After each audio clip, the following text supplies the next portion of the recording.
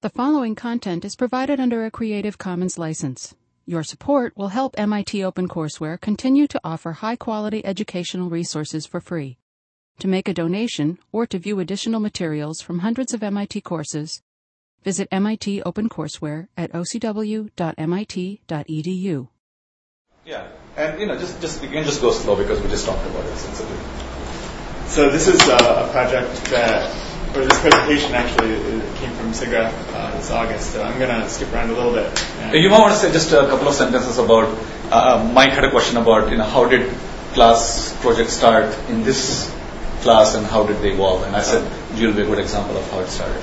So just say a couple of sentences about how you started. Shall I start with that? Yeah. Okay, so I guess I had taken Ramesh's class in the spring term before your first class here, and had been really interested in the camera sort of work, and so Ramesh and I had been thinking about projects after that class, and over the summer I kind of tried to develop some ideas that might lead to a thesis, so I guess coming into this class when I took it, I had the intention to hopefully develop some project that I did in here into some thesis work, and I guess so that is a good place to start maybe if you're interested in really developing a project beyond the scope of the class, is to have some other good motivation to do that, like a thesis. But yeah, then when I did the final project for this class, I started thinking about some of the work that Ramesh had presented and working with a student at Brown who's soon to be graduating, who has done some work with Ramesh back at Merle and really got excited about it, and so ended up developing that into my thesis, and that's where this project came from. So it's a great example, as you'll see, it's a great example of beautiful theory, beautiful implementation, and impactful implementation. So those three criteria that we have: novelty, execution, and impact.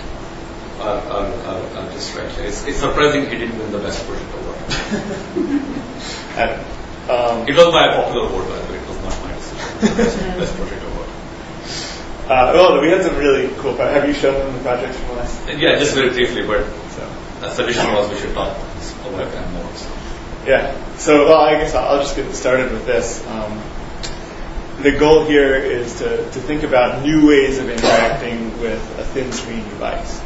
And imagine, if your screen could basically not only support on-screen touch interaction, but this type of off-screen hover gesture interaction that we think about here at the Media Lab in a lot of contexts. And so you see that brief example where I'm able to lift up my hand and interact in free space right in front of the screen. And here's another example where I'm manipulating an object. I select it by touching the screen in sort of traditional mode, but I can pull my hand away and rotate it around like Skywalker.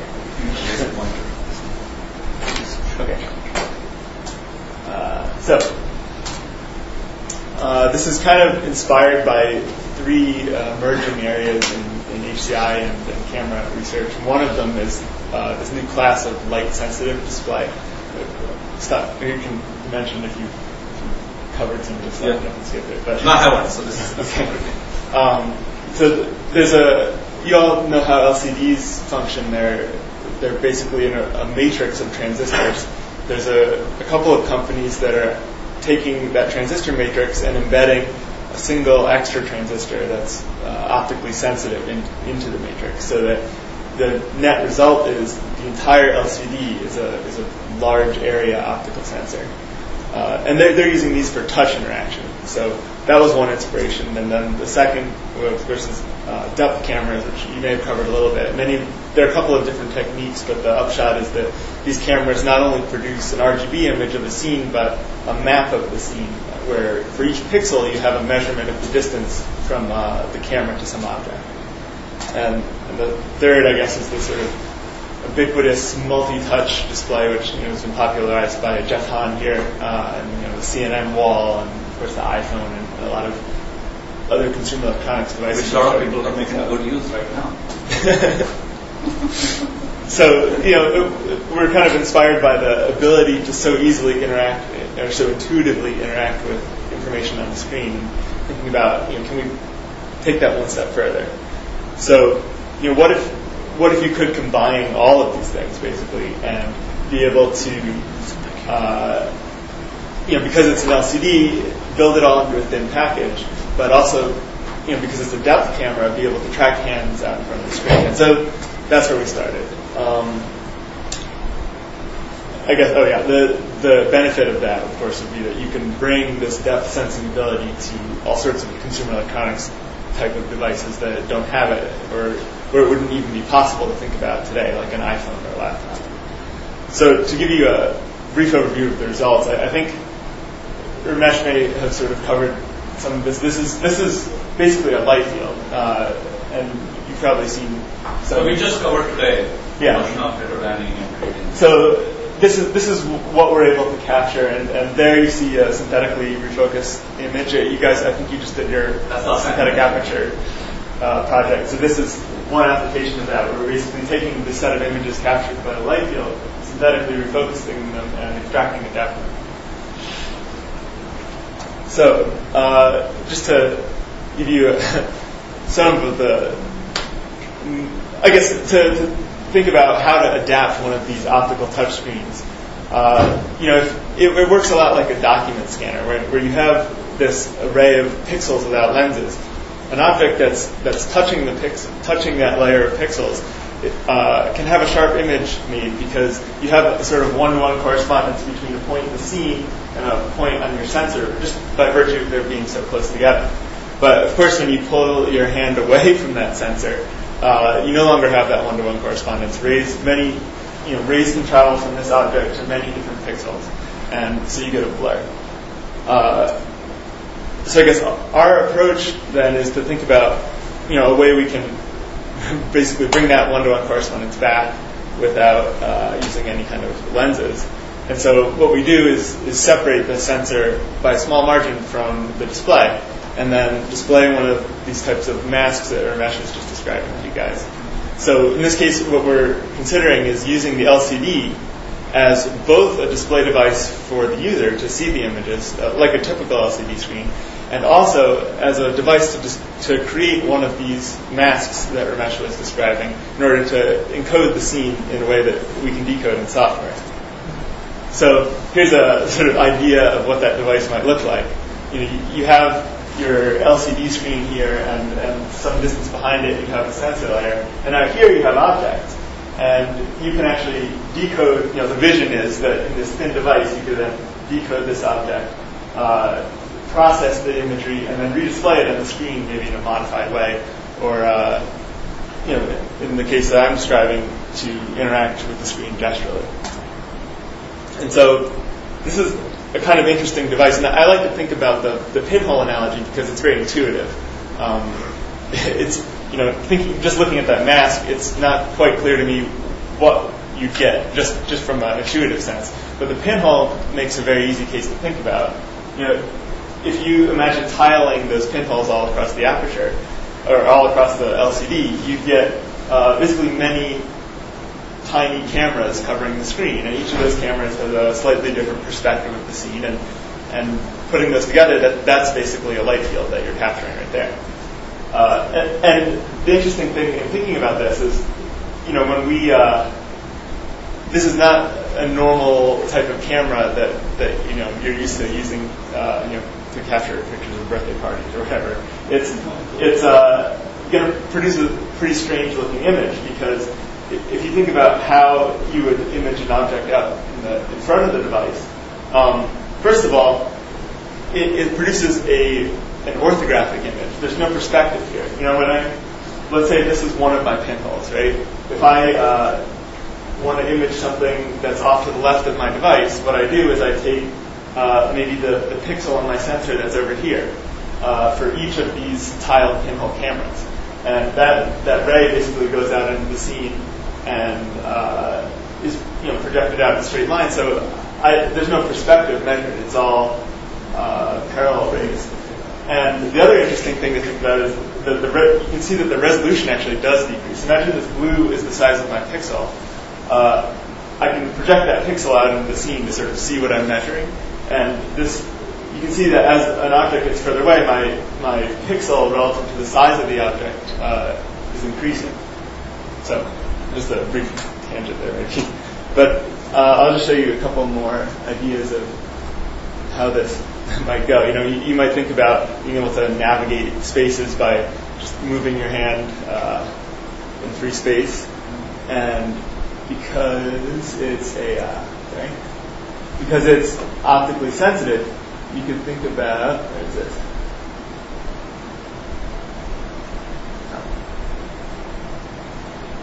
You can think about doing a demo like this, where I'm actually taking a real-world flashlight and projecting it into a virtual scene. So I'm taking real light and mapping the light field that I capture into a virtual world. This is sort of an interesting mixed reality. The hand in this yeah, it seems a little. You can see there's a hand here holding a flashlight, and that's actually shining light into this virtual world. So, I guess maybe I'm going to skip over this a little bit, but you can think there are lots of ways to accomplish this, or accomplish parts of what I'm describing that don't involve using the method that I'm describing. But if you look at the entire package, putting it in a thin device, being able to capture both touch and gesture, I think it becomes a pretty compelling idea. So, I think Ramesh has described a little bit about light fields before. I'm just going to cover the basic ingredients that I have found very helpful to understand the theory behind this. And if I'm covering something that you've already seen, you can stop me. But in a light field, let's just imagine the 2D case. You have a ray. The basic idea is you want to parameterize this ray. You want to describe a set of rays in a new space. So I have a ray that has some intersection with a sensor plane, and it intersects with some angle. So if I just plot the point where it intersects and the angle at which it intersects in this new space, this is a light field, and you can see, if I have a whole set of rays, that creates a sort of line in the light field space over there. And then if I have, this is actually important. If I, that's weird. I imported this from PowerPoint, so not all of these. Okay, well, it's important to note that one of these is what a real sensor measures. If you take a real sensor in the real world and just expose it to light without any lens or anything in front of it, it integrates rays from all directions. And so what you're actually measuring in the light field space is one of these lines. So this is what a sensor array might look like. Now, if I think about the frequency domain picture of this space, I have some light field here that I'm taking projections through, basically, and that light field has some spectrum in the frequency domain. And as I mentioned, so these lines are projections through the light field. So there's something called the Fourier-Slice theorem, which basically says if I take a projection through a function in this domain, I'm actually taking a slice through my spectrum in the frequency domain. So I guess the important upshot here is that if I am actually measuring this with my real-world sensor, in the frequency domain, I'm actually measuring only what's along this axis. So this is the only thing accessible to me with a real-world sensor. And, of course, what I actually have over there is that whole spectrum. And so the question is, how can I access that data? So the next important thing to keep in mind when trying to understand this is the skew property of the light field, which basically says, if I'm going to plot a light field, I can either look at it from this perspective or from this perspective. So I can say, as my ray travels through free space, I'm going to just plot the light field that it creates over on the right side there. And you can see a kind of interesting effect where, as I add rays, a straight line from one position in space becomes a skewed line at another position. And then, as you may recall from basic sort of signal processing theory, if I perform a convolution function between any array of delta functions and some other arbitrary function, I get a sort of tiled version of my arbitrary function. So I'll tie this all together, I promise.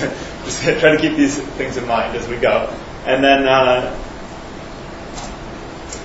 I guess, I don't know if Ramesh has used the term spatial heterodyning, but I think it's a kind of cool historical note that heterodyning is a word that comes from old radio broadcasts. And when we say, it was really a technique that multiplied a voice signal by a high frequency signal in order to transmit it and basically shift that voice up into a radio spectrum that could be broadcast. And this is really what we're doing when we send a ray through a mask. We're actually multiplying that ray by some frequency pattern, right? Spatial frequency in this case instead of time, but similar principle. And so to sort of bring this all together now, imagine I create a mask that has a transform that looks like this. It's a series of delta functions. And because I'm multiplying it in the primal domain, in the frequency domain, I'm convolving it. So I'm convolving my mask spectrum with the light field spectrum that I want to measure. And so what you get is a tiled version of that light field spectrum. And remember that shift property, I've offset my mask from my sensor a little bit. So the mask, the light field that I've created is actually going to be skewed by the time it reaches my sensor.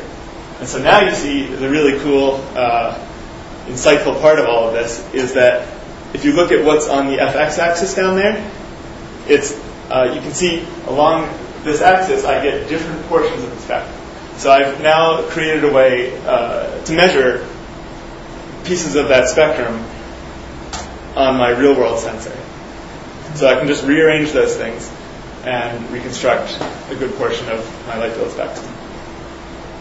So the important thing to keep in mind, or I guess one important thing to keep in mind, which I guess goes towards some of the discussion you guys are having before I began speaking, is that you really have to make sure these light field spectral copies are band limited so that they don't interfere with each other. And I guess that speaks to Ramesh's point from earlier. So in terms of building this actual prototype, it's all fine to do this in theory, but we want to actually do it in practice and see if we can, what we're doing on paper really makes sense. So what we really want is, remember, an LCD separated from a large area sensor by a small margin. But that's a really difficult thing to get. These things will be, out there in the consumer market in the near future, but they're not right now. So what we actually ended up doing was taking a couple of cameras and simply imaging a diffuser. Much like a movie screen kind of shows you a slice of the light passing through a certain space, diffuser will just show us sort of optically what we would like to measure electronically in this plane. So here are the actual cameras that we used, and here's the here's one prototype. I have actually a slightly newer one now, but the LCD was sitting in this screen, and this is a diffuser. And then I'll just quickly sort of run through the software pipeline that we wrote. I won't spend too much time dwelling on this, but the basic idea is we want to time multiplex between displaying an image for the user to see and illuminating that image from behind, and then switching to the mask mode where we don't want to illuminate it because we don't want to interfere with our measurement, and we want to actually capture the data that is being modulated by that mask. And so I'll just play a couple of videos of the sort of data from different portions of that pipeline. So here you see the actual Mura code that we display on the screen. And so this one doesn't look like cosine mask. It's a real binary mask. Yeah, this is the binary mask that Ramesh was mentioning. And it turns out, if you recall from my sort of theory description, the only thing I mentioned about the mask was that it has a transform that's a series of deltas. So it turns out if you tile any code, you can get a transform that ends up being sort of a series of delta functions. They'll have those functions will have different weights, but it's kind of the Fourier series effect, right? And if you tile anything, you'll get jealous. Yeah.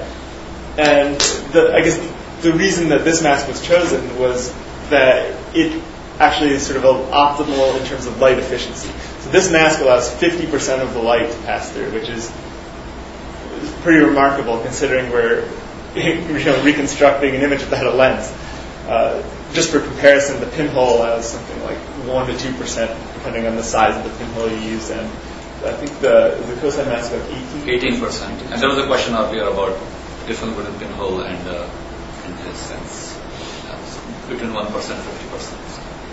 Yeah. So the data that our sensor captures, and if you were sitting behind the screen, this is what you would see basically. If a hand is moving around here and touching the screen, sort of hovering over it, and you can sort of see the high frequency noise, or it looks like noise that the mask creates. And from that, we can decode this light field. So this is only what, 20 pixels or something? 20 pixels? Yeah, it's a 20 by 20 light field angularly, and then each little tile there is about 100 by 80 pixels. So you can see many views of that hand moving around, basically. And then from that light field, as I mentioned, so for each frame, we get this stack of images, or we can refocus that light field at a number of depths. So he's doing the refocusing, which is your first part of the assignment, in real time from this 400 images, right? 20 by 20? Yeah. And then once we have a refocused image for each, basically we have a whole stack of images. We traverse that image and use a method called depth from focus, where we basically look at the contrast in each of those images at each pixel, and from that we get a depth map. And that's the basic ingredient into all of those interaction demos. And that's for extra credit, the depth from focus in your assignment. So I had some videos in there that they don't work anymore. Any questions? So yeah, I think that's probably good. Yeah. Yes. How do you implement this in real time? Because the computation. That's a nice magic. Well, no. Luckily, computers are very fast.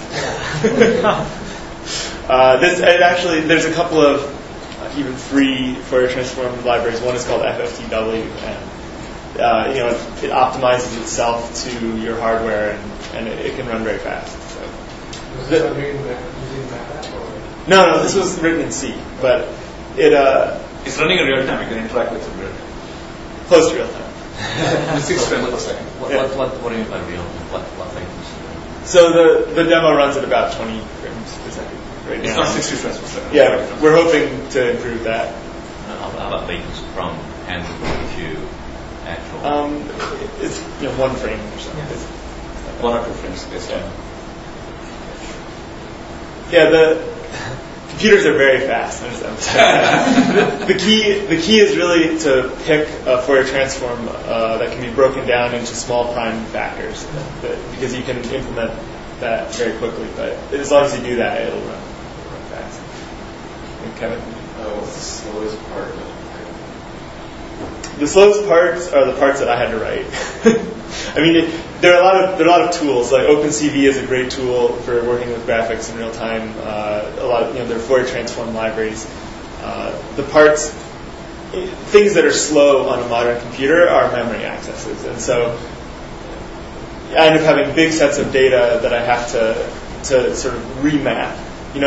For example, you can measure a 2D data from the camera, right? But then you have to work with 4D data, and you kind of have to remap it in a way that your Fourier transform library can understand it. And so that remapping is actually one of the longest steps. And it's just simply reshuffling things. And I guess one of the most challenging practical problems here is literally just synchronizing everything. While computers are very fast, they're also not very reliable in terms of timing. So things can just happen whenever they happen. And especially with rendering things on a video card and trying to understand exactly when they're going to show up on a monitor. There are a lot of different and variable delays in that are difficult to account for. So it's something I'm still working on. So that's the kind of final project we want to see. So question. Sure. Why is the diffuser a key part of this device? The diffuser is just our stand-in sensor. Yeah. So remember, this is the key part, right? The camera of the future will not look like anything like camera today.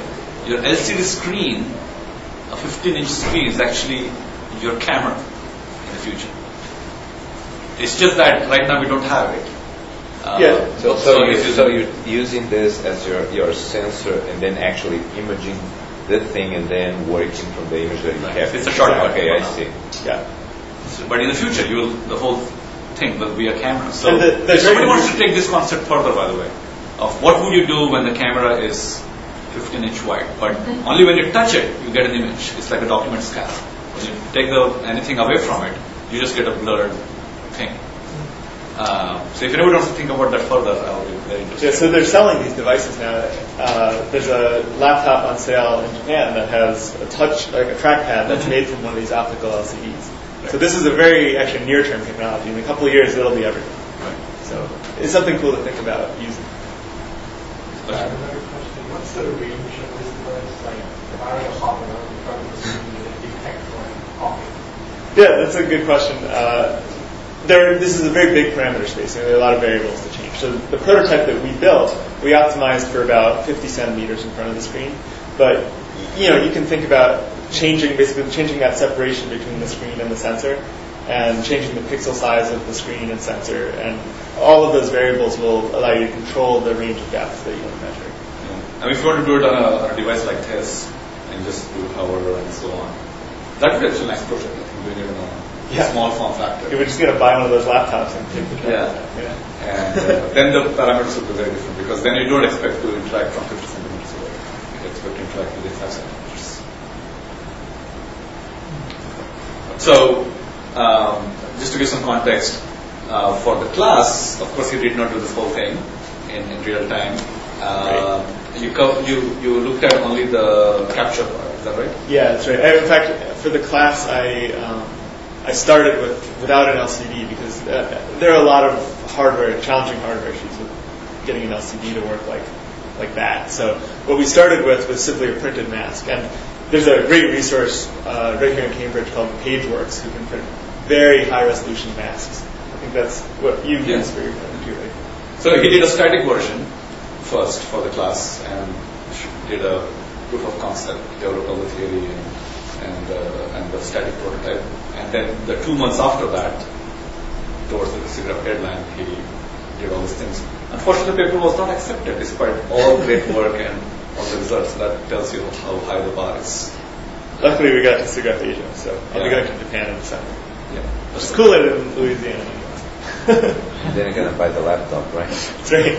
But it was cool enough that when he presented it at SIGGRAPH in New Orleans, he won the second best paper award and second best project. It was a poster, yeah. Yeah, poster on research competition. So now he's a nationalist. I don't know what that means, but eventually maybe he can get the award. Cool. Any other questions for Matt? So this is just an example of how you think about image formation and image processing in higher dimensions. It opens up a completely new space. Don't think of camera as something that takes the 3D world and maps to the 2D image, and all you can do is fiddle around with those pixels. There's a lot more going on if you start thinking about the whole pipeline. So let's take a short break and we'll come back and talk about other HCI applications of cameras in general, not just light fields cameras in general.